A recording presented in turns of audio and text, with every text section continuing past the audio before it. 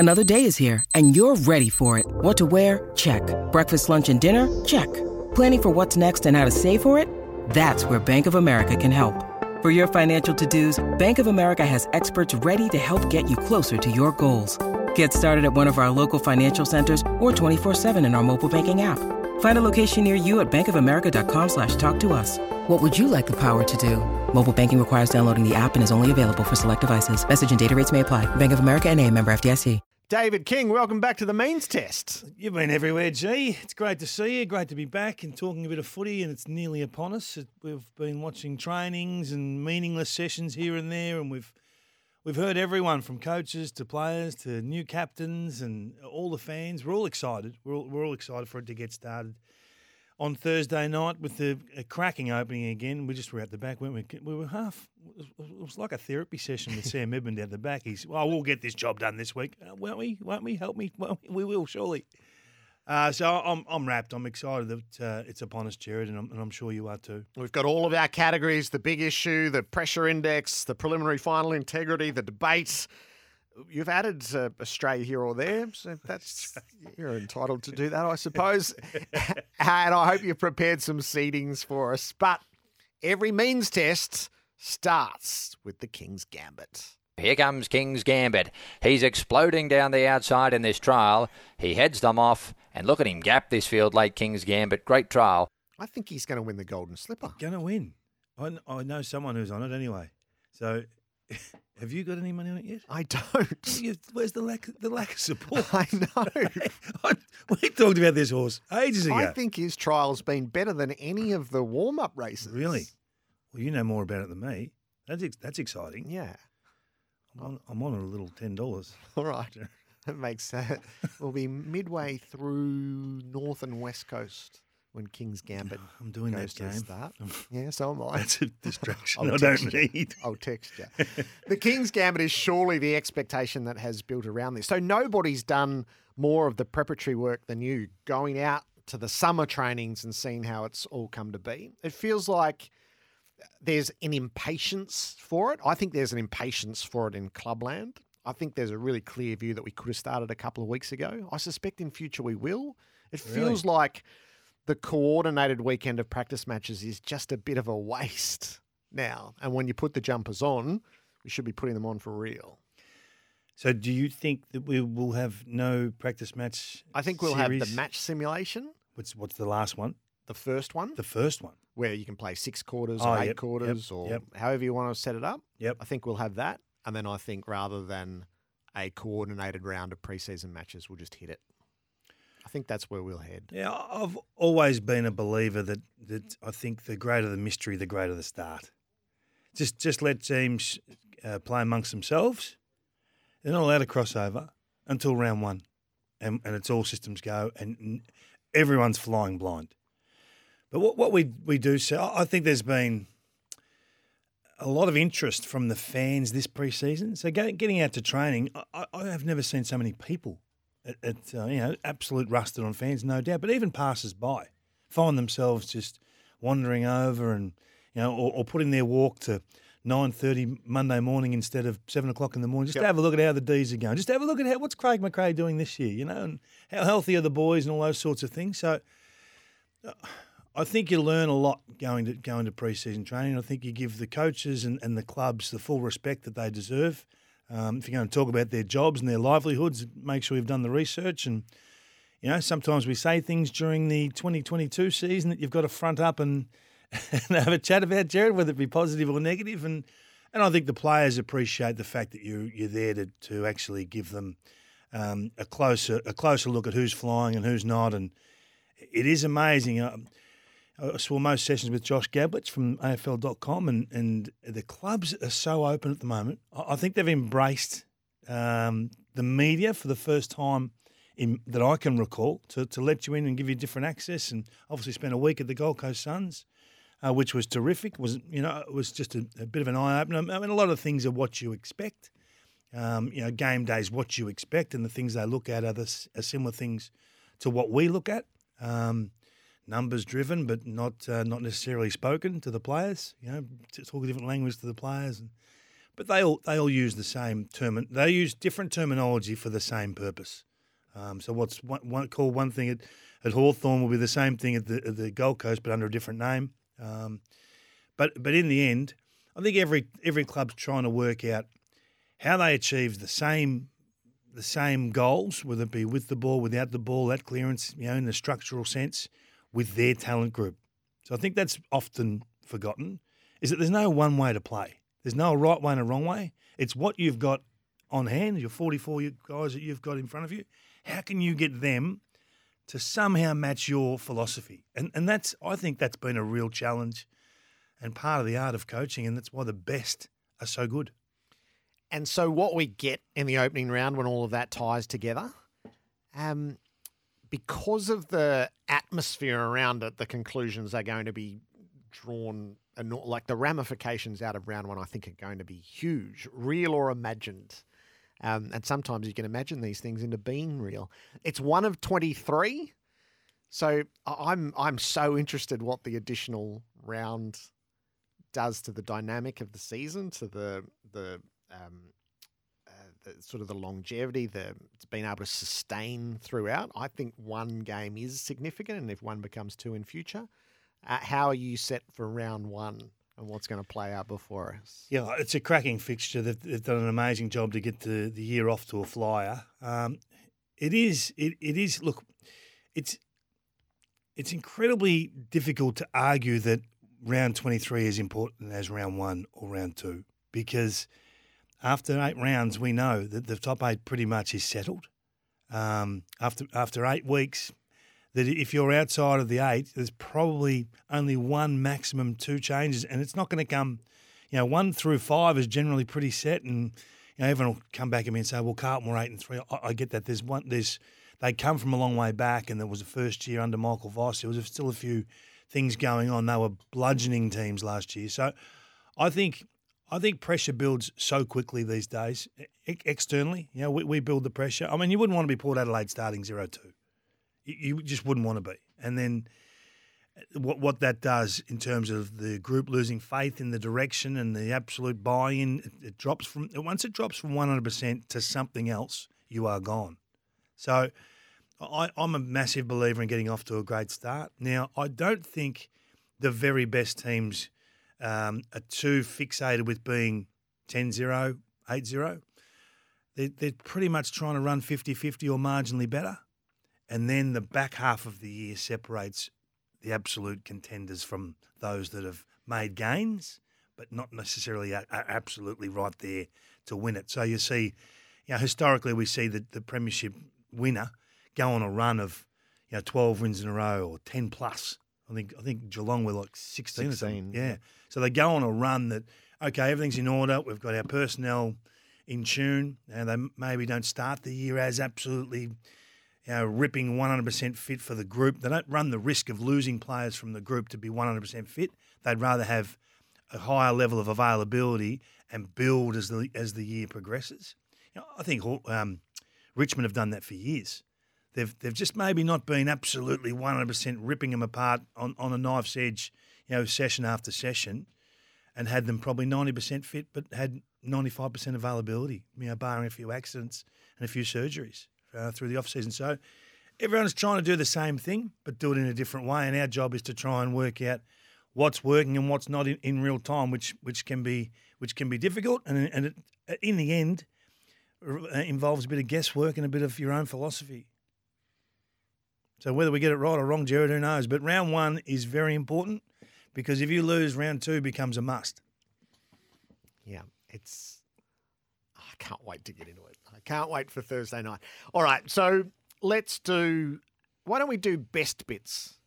Because you're intrigued by point of difference across some of these teams. Yeah, it's something we talked about a couple of years ago, really. If there's nothing different about the way you're playing, if you're playing the same brand or someone else's brand, this is an old discussion, you'll never catch up to someone playing their game. So everyone's talking about, GWS are going to play the way Richmond play. Well, if they do that, they'll never beat Richmond because it'll take them 4 years to get the whole thing rusted on and the game will change by then.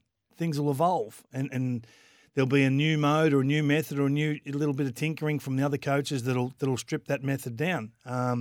So I think there's a freshness in approach for a few teams, and there's asset pools that are different, and that's the fascination for me. And I think the one that jumps off the page, and everyone's talking about, is Bevo's big boys. Can 4 tools work? Now, I think this is coming in at the perfect time for the tactical sub. So they can go big. And if it's not working, start of the third quarter or halfway through the third, say, right, okay, this is not working. Which of the 4 or 5 is not performing today? Sub him out. Let's get the runner on. So this is absolutely, I think, great timing for the Western Bulldogs and Luke Beveridge, because there's no risk to it. You go with your strength, and if it works, you know what? You separate the game, because the other team are unlikely to have great matchups for all those tools. But everyone says, but if you don't mark it, it hits the deck and it's gone, which is true. There's evidence to say that's the case. But if it does work, they will win games in the first 45 minutes. If it's not working, they've got their work to do in the second half to get their run up and going. But no one will work as hard in football as the other 2 smalls in that Dogs forward 50. They will just be chasing and chasing and chasing because the bigs will drop off. But I think the timing for Luke Beveridge is absolutely perfect given the tactical sub. Yep. The point of difference that the Bulldogs are going to bring to the season, an early best bit. We've got thoughts pouring through around PFI, so preliminary final integrity. The grand final smash and expose the Swans' lack of big body mids, with Josh Kennedy no longer on their list. Who are their bigger bodied midfielders that can match it with Geelong or Melbourne's bigger bodies? I'm not saying that Melbourne will go through the season undefeated, but they won't be beaten. That's from you. Good material to get us started. I like that. Who was that one? Where did that come from? Hugh. Yeah, well done, That's Hugh. good, Hugh. And Tanasi, depends on the skew of the draw. Round 1 may not matter at all. Not sure what league you follow. This is the beauty of the draw. They're weight divisions. They are rounded up into weight divisions. Outside of the Suns and the Swans, who I suspect aren't in the same weight division, is those 4 points become separators against the like for like. Well, the Suns have got a pretty good record against the Swans. They do. Yeah, so that's. I just think in the quadrant of the ladder, they're not in the weight division together necessarily. Yeah, but that's not to say that I'm not saying they can't win. So if you had to choose a team that you wanted to play this week, so let me flip the conversation the other way. It's because it's not who you play, it's when you play them. Yes. Right. So look at the trough that St Kilda are in with just player availability right now. If you could choose one team to play this week, you're probably choosing St Kilda, and that's no slight on them as a club or anything like that or where they're at, but you want to be able to play teams when they're close to rock bottom with their talent pool, and that's where the Saints are right now, isn't it? So Fremantle have got a massive opportunity to grab that 4 points and get rolling and set the season away. Whereas if you're playing, say, who's at absolute peak fitness, you've probably got a Brisbane. Brisbane and Melbourne look like they're flying into the season. So it's a rough start for Port Adelaide, isn't it? Like if you could have your choice, you say, okay, you've finished 18th on the ladder. Who would you like to play round 1? Yep. So this is just the luck of the draw. But you do feel for the St Kilda selectors this week that have probably got 29 players to choose from. And 10 of those would be first, second year. I'm very pleased to say, Kingy, that we have a sponsor throughout the year for the means test. Jamison Irish Whiskey. Oh, now hang on. Who organised this?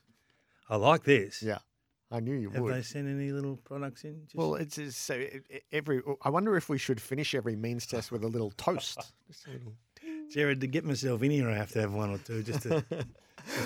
Win a Jamison Sharon match ball through your local bottle shop today. So Jamison Irish Whiskey, bringing you the means test throughout season 2023. The big issue and the pressure index coming up. What we've been very good at is 3 phases of the game. We've been pretty good at 2. You know, the turnover game and offensively as well. But what we've probably struggled in a little bit is the clearance aspect and the ability to stop scoring from those. So, look, over the course of the summer, we addressed that, brought in 2 ready-made players, obviously good stoppage players, good clearance players that allow the game to be played a different way. We don't want to negate the strengths that we've already got, but we feel by adding these two boys, they're going to help us in an area that we traditionally haven't been strong. So if we can get that part of our game up and going, it's going to make my job a hell of a lot easier and the way we play a little bit different as well. Damien Hardwick with us on AFL 360 last night, the additions of Taranto and Hopper and the material impact of that. And our first means test of the season to set you up for round one. David King, you've got a slightly novel twist on this for the debate. Which team will miss those outgoing stars the most? So I'm looking at the Cats, and we talk about what Joel Selwood's going to leave in terms of the leadership void, the hole. And I know they've got great replacements, but they're not Joel. And in that grand final, he was huge. Early in that game, he was huge. I know Patrick Dangerfield was just as big, but this is the level of play we're talking about. So how much will the Cats miss someone like that? The Pies miss Grundy. Will they get to a point? It's easy to say, but he wasn't there for most of last year, and but what happens when they start getting beaten in the ruck and the game's played the other way, and all of a sudden the only way they can score is by counterpunch? There is no other option. How much does that hamstring the coach? Taranto and Hopper leave GWS, and it's all good when they're going. We've got all these picks coming in, and what if Callahan's just not ready to run that midfield just yet? What if he's just a year shy? What does that do to their fortunes? I know they've got other replacements, and they've got guys like Steve Coniglio who can go in, and they know Tom Green's going to be a top liner, but are they absolutely there right now? Are these calls early? McStay at Brisbane. I mean, that happened so quickly and so easily for McStay to get out of there. I know Brisbane wanted to keep him, and they fought for the first half of the year, and I just think they threw their hands in the air and said, he's gone. So Hipwood now and Danaher, can they get it done? And I know Gunston goes up there, and it's all talking about positive at the moment, but at what point will they say, you know what, I miss you? The D's, Jackson, they fought. He's gone. And now it's a different look. So I just wonder, we always talk about the clubs that they've gone to, but what does it leave behind? What's in the wake of those departing stars from the clubs that they've left in the off-season? Have you got a hunch who might miss someone the most? So you had Rankin and the Suns on the list, didn't you, as well? Yeah, because he was such a spark scorer for them. He only kicked sort of 25-odd goals, I think. It was high 20s. But all of them were pretty much his own doing. He created the goal. There was no, Joe the Goose over the top. That's a stroll-in systematic goal, not like the, over the top, the Dusty stroll into the goal square and Richmond on counterpunch. It was like forward stoppage or crumb or a little bit of brilliance. So we all know that they're going to miss him. The one for me that I think that the Western Bulldogs have always been built around this elite midfield and just volume, and they just keep getting deeper and deeper and deeper. They've lost two midfielders in Hunter and Dunkley. Dunkley's their defensive midfielder. He's the one that will go both ways and put pressure on. If you lose that and your midfield sort of wobbles a little bit and your talls don't work, what have you got then? So you're going to ask Bontempelli to play more of a true clearance player role, which he hasn't played last year. That hasn't been his go. So you see the magnet then think, that'll be fine, that'll be okay. But it hasn't been that role over the last 12 months. He's not really that clearance beast that we saw 3, 4, 5 years ago. So I'm fascinated to see what the outgoing does rather than what the incoming does. Yep. We always talk sugar at this stage of the year with what's coming in because you just think they're going to be a 9 out of 10 performer. But what does it leave behind? The big issue? You're turning curator on me here, are you? No, I'm not turning curator. I am concerned about the MCG surface. I mean, a repair job that started less than 2 weeks ago. It's a massive race against the clock, and it just can't be cosmetic alone. And we'll see all the photos come out today, and the photos will look terrific. They will. There'll be green spray paint everywhere. There'll be seams everywhere. And they'll say, no, it'll bed in. It'll bed in. We're 48 hours out. It's not going to get too much time to bed in. The seams are what worry me, and I know this has got to be ticked off, and it's a workplace, and we've got to make sure that whoever ticks off on the viability and the safety of the surface has got a big job, in my opinion, because it always gets ticked off. There's never a doubt in that, because it is hard to turn up and argue with a curator who's been doing this for 30 years, Jerry. We're not going to the MCG on Thursday night, 95,000 of us only to be told, no, we're not happy with the grass, we're not playing. No, so they run the risk, don't they? It's a big risk to take, isn't it? I mean, Richmond and Carlton off the top. I'm fearing that on Friday morning we'll be talking about a shifting surface, and not shifting like the good old days at Etihad way back when, or Colonial or whatever it was way back when. But just those seams, they do cause problems. And I know no one wants to talk about this stuff ahead of time, but there's only 1% when you're providing a safe workplace like this, and that's 100%. If it ain't 100%, you're running a risk. I just think the MCG have cut this way too fine. I don't think they're alone. The big issue could end up being, did Ed Sheeran and Harry Styles ruin round one of footy? Yeah, 100%. So there's risks taken everywhere, isn't there? But we've never seen as much of the MCG ripped up as what we've seen in the last 2 weeks. Yeah, it'll be interesting. There's been a calmness about it, and as you said, we're about to see the pictures of it today. And Tim Watson's going to go out on the MCG. He may or may not take our phone call while he's there. I've just come from a Super Bowl where the surface was a huge issue. It was a skating rink for the most important game of their season, and the turf was absolutely unacceptable for what that game was, and it compromised various aspects of it. It was a major talking point, all right? So that's flagging a potential big issue with David Can you King. imagine Friday morning? I think you'll come back on Friday morning. I know you're not generally in here on a Friday, but if something drastic happened on Friday, I don't want to mention a club, I don't want to mention a player because you don't want to moz anyone. But if you lose one player, it shifts a top liner. It shifts your whole premiership likelihood or your availabilities. So it does worry me. And I think this is a huge risk taken by the MCG that falls back on the first two games, which are the biggest games of the round, Richmond and Carlton and Geelong and Collingwood. I just think that's it's a risk we didn't need to take. All right, we'll wait to see how that pans out. This is the first means test of 2023 with David King. David King with the first means test of the season. Preliminary final integrity is one of our key categories. It's forecasting how a team plays and whether it will stack up in the hottest game on the penultimate weekend of the final series. What's in your mind for PFI to signal us into the season? Well, I think it served us so well, Jerry. We might even look at a name change. Mm-hmm. And I think that we've got teams that play fake footy that gives you a false read on all of your numbers. So if you chip the ball around and defend with time in possession and uncontested marks, you'll have a better looking score against column. The opposition might average 75 points against you, but really, does it take you anywhere? So last year, St Kilda averaged 103 marks, the Giants 99, West Coast 98, Essendon 98, but it took them nowhere, and it gave their back six a chance to sort of set up and all those sorts of things and play for territory.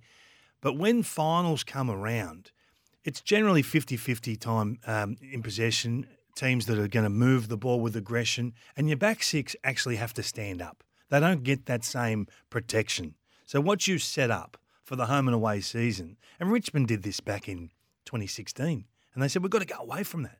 And they radically changed the way they played because they were playing fake footy. And Damien Hardwick had the courage to say, we're just going to take some risks now. We're going to go. So this season, I'm fascinated to see which teams persist with that fake footy model that ultimately will take them nowhere. And we labelled Fremantle halfway through last year playing that. And everyone says, but they've got the best defensive numbers in the comp. Look at their points against. It's not the number of your points against, it's how you achieve that. So Geelong have probably had the best defensive number, or they would have been amongst the top 2 or 3 for the whole year. But they did it taking risks and saying to the back six, hey, if we turn it over, just fight the fight. We'll trust you, we'll back you in. You'll see Melbourne do more of that this year. Melbourne's off-season has been about go, take territory, take risks, use corridor. Let's excite, let's explode. So I think Richmond and Geelong over the last 3 or 4 years have shown that if you're not prepared to do that, and you're going to leak some goals at times, because that's footy, but if you're not prepared to give that trust over to the players and your system, then then you can't win the flag. You can't win a preliminary final. You can't win big finals. You might win an elimination final, but ultimately it's taking you nowhere. So that's the big watch for me.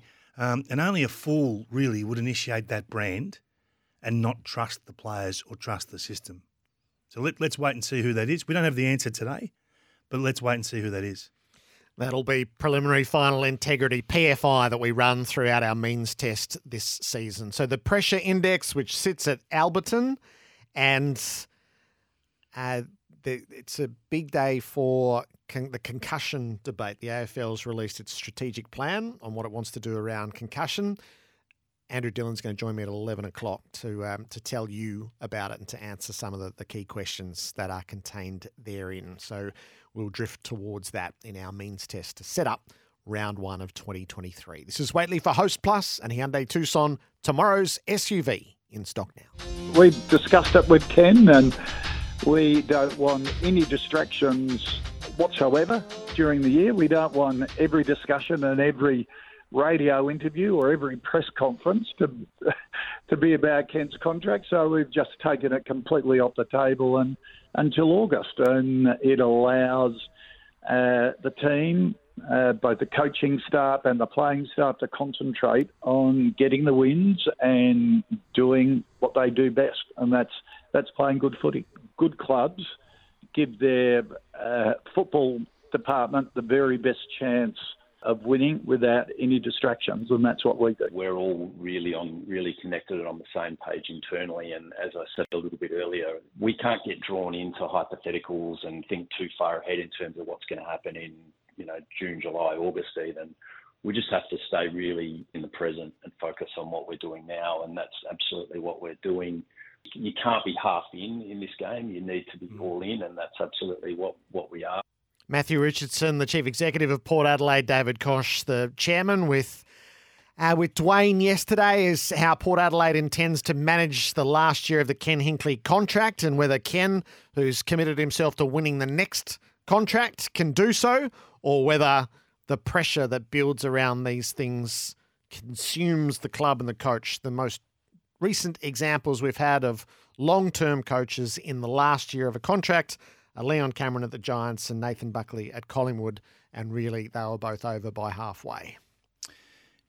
Don't set up the long goodbye, would be my approach. We're going to be finger on the pulse with this, and if a decision needs to be made, at that stage we'll make it, but we hope to not have that discussion until at least August. I'm always fascinated by the language of businessmen who think that football clubs can just be run like other businesses. There are unique setups. Football clubs, and you're dealing ultimately with people, your people, that have been there a long period of time, such as Ken. I hope that Ken survives. I hope they have a great year because they can play some breathtaking footy. But we all know if they are 1-4 after 5 weeks, then sometimes you've got to say, we're not getting to that prelim, we're not getting to that grand final, and make a call. Now, it's a horrible call to make early. I get that. But this is where they've put themselves. I always think you've got to have a payout involved when you sack a coach, because you've got to give them the ultimate faith in terms of a contract until you pull the pin. It's too neat a model to say, yep, no, he's just run his contract out and we're terminating and we're moving on. It very rarely happens like that.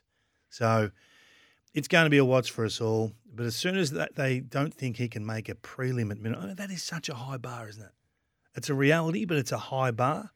And when you've got Brisbane in Adelaide week 1, Collingwood at the G week 2, the Showdown week 3, off to Sydney for the Sydney Swans week 4, and the Western Bulldogs, the tall dogs, coming over for round 5, gather round. My God, we might need to gather around Ken that week, because that is an awful start to the year.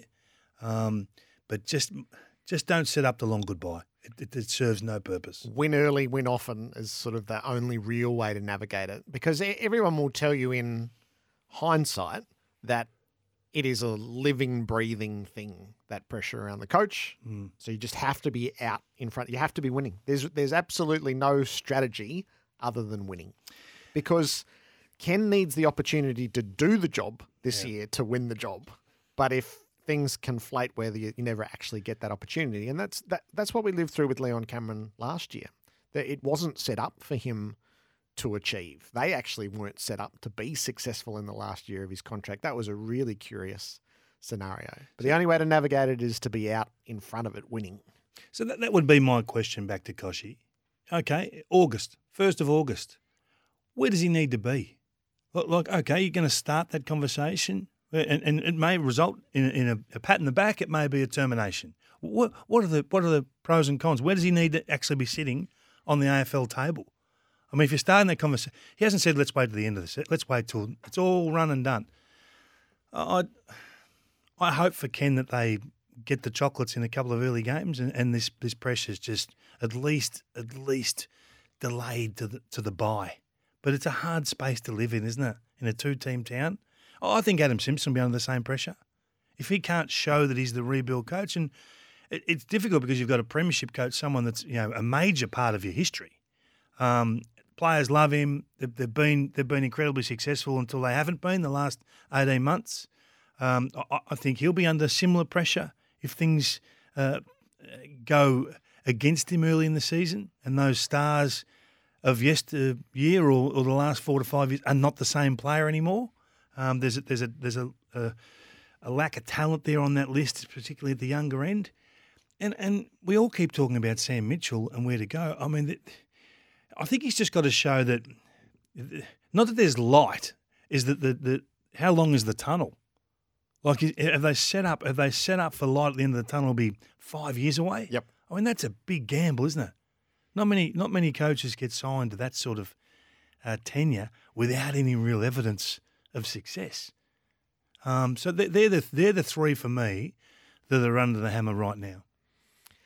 Question time. You're going to introduce question time, eh? Question time, Jerry. The finger on the pulse. I don't mind this one. Finger on the pulse. So you can throw this at you week on week because you try and avoid my questions most of the hour.